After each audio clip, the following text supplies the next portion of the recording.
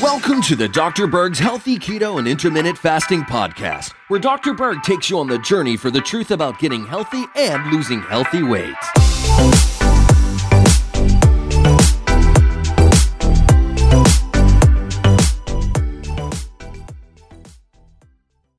Hey guys, listen, we're going to talk about the key foods on a ketogenic diet, okay? And those relate to key nutrients that you would need to consume. Now, let's start with vitamin C. Why do you need vitamin C on a ketogenic diet? Because we want to repair all the damage from the high levels of sugar and high levels of insulin, which, by the way, have to do with the vision and the arteries and the kidney and the nervous system. Vitamin C is necessary for that. It's also necessary to heal insulin resistance. Now, a lot of the vitamin C is in the vegetables, but people think that they're going to consume lemon juice from a bottle and pour it in the water and get all the vitamin C, but that's not true because all the vitamin C that you buy on the shelf is all pasteurized. It's cooked, it's heated, so you don't have any more vitamin C left. So if you're taking an actual lemon and juicing that, you're getting some vitamin C, but not from the bottle. Now, the advantage of consuming lemon juice would be to counteract some of the stones that could be developing on a ketogenic plan, but not necessarily vitamin C, okay? Bell peppers are loaded with vitamin C, especially the green bell pepper. Okay, all the peppers have a good amount of vitamin C, but bell pepper is pretty darn high. So that would be a really good thing to consume. Sauerkraut is another food that's loaded with vitamin C. So every day, if you had just a half a cup, that would give you way more than you would need. Okay, but some people don't like sauerkraut, so go with the bell peppers. Omega-3 fatty acids, salmon. Make sure it's wild caught, and fatty fish, okay? Loaded with omega-3. We want to make sure this is very, very high. Okay, then we have vitamin B1 and also other B vitamins, but B1 is the most important. This is really important because the need for B vitamin goes up when you get into ketosis.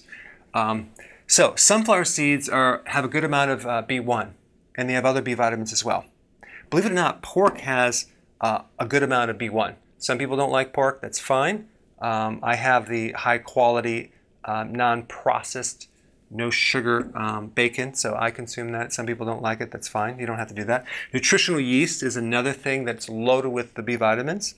Okay. Then we get to potassium and magnesium. These are really important on a ketogenic diet. The way you get that is large quantities of vegetables, 7 to 10 cups. A lot of people don't like consuming their vegetables. You're going to have to bite the bullet and do that. Potassium is necessary to heal insulin resistance, and it's involved in a lot of other things. Magnesium is also at the heart of insulin resistance, as well as it's actually in chlorophyll. So anything green like leafy greens and avocados and dark leafy green vegetables, you're going to get enough potassium.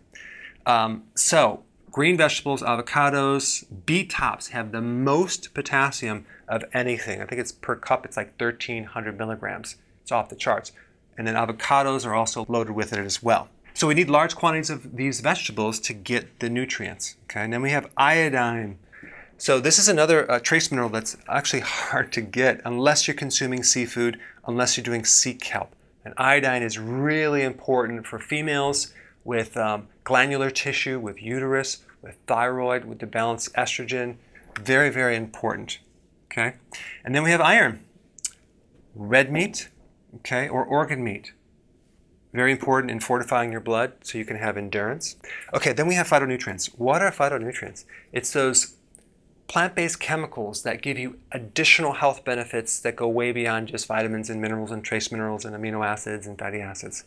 So phytonutrients are anti-cancer, anti-estrogen, so they're really good to clean the body and protect your cells against all sorts of damage from the environment. And to get these, you would want to consume sprouts. Certain sprouts like broccoli sprouts have about 50 times more phytonutrients than even just regular adult vegetables. So the combination of vegetables and sprouts, you're going to be totally fine. But we wanted to include that just to, as part of your health creating eating plan. All right? Thanks for watching. Hey guys, I wanted to personally invite you to a new Facebook group that I just started called Dr. Berg's Keto and Intermittent Fasting Lab, okay?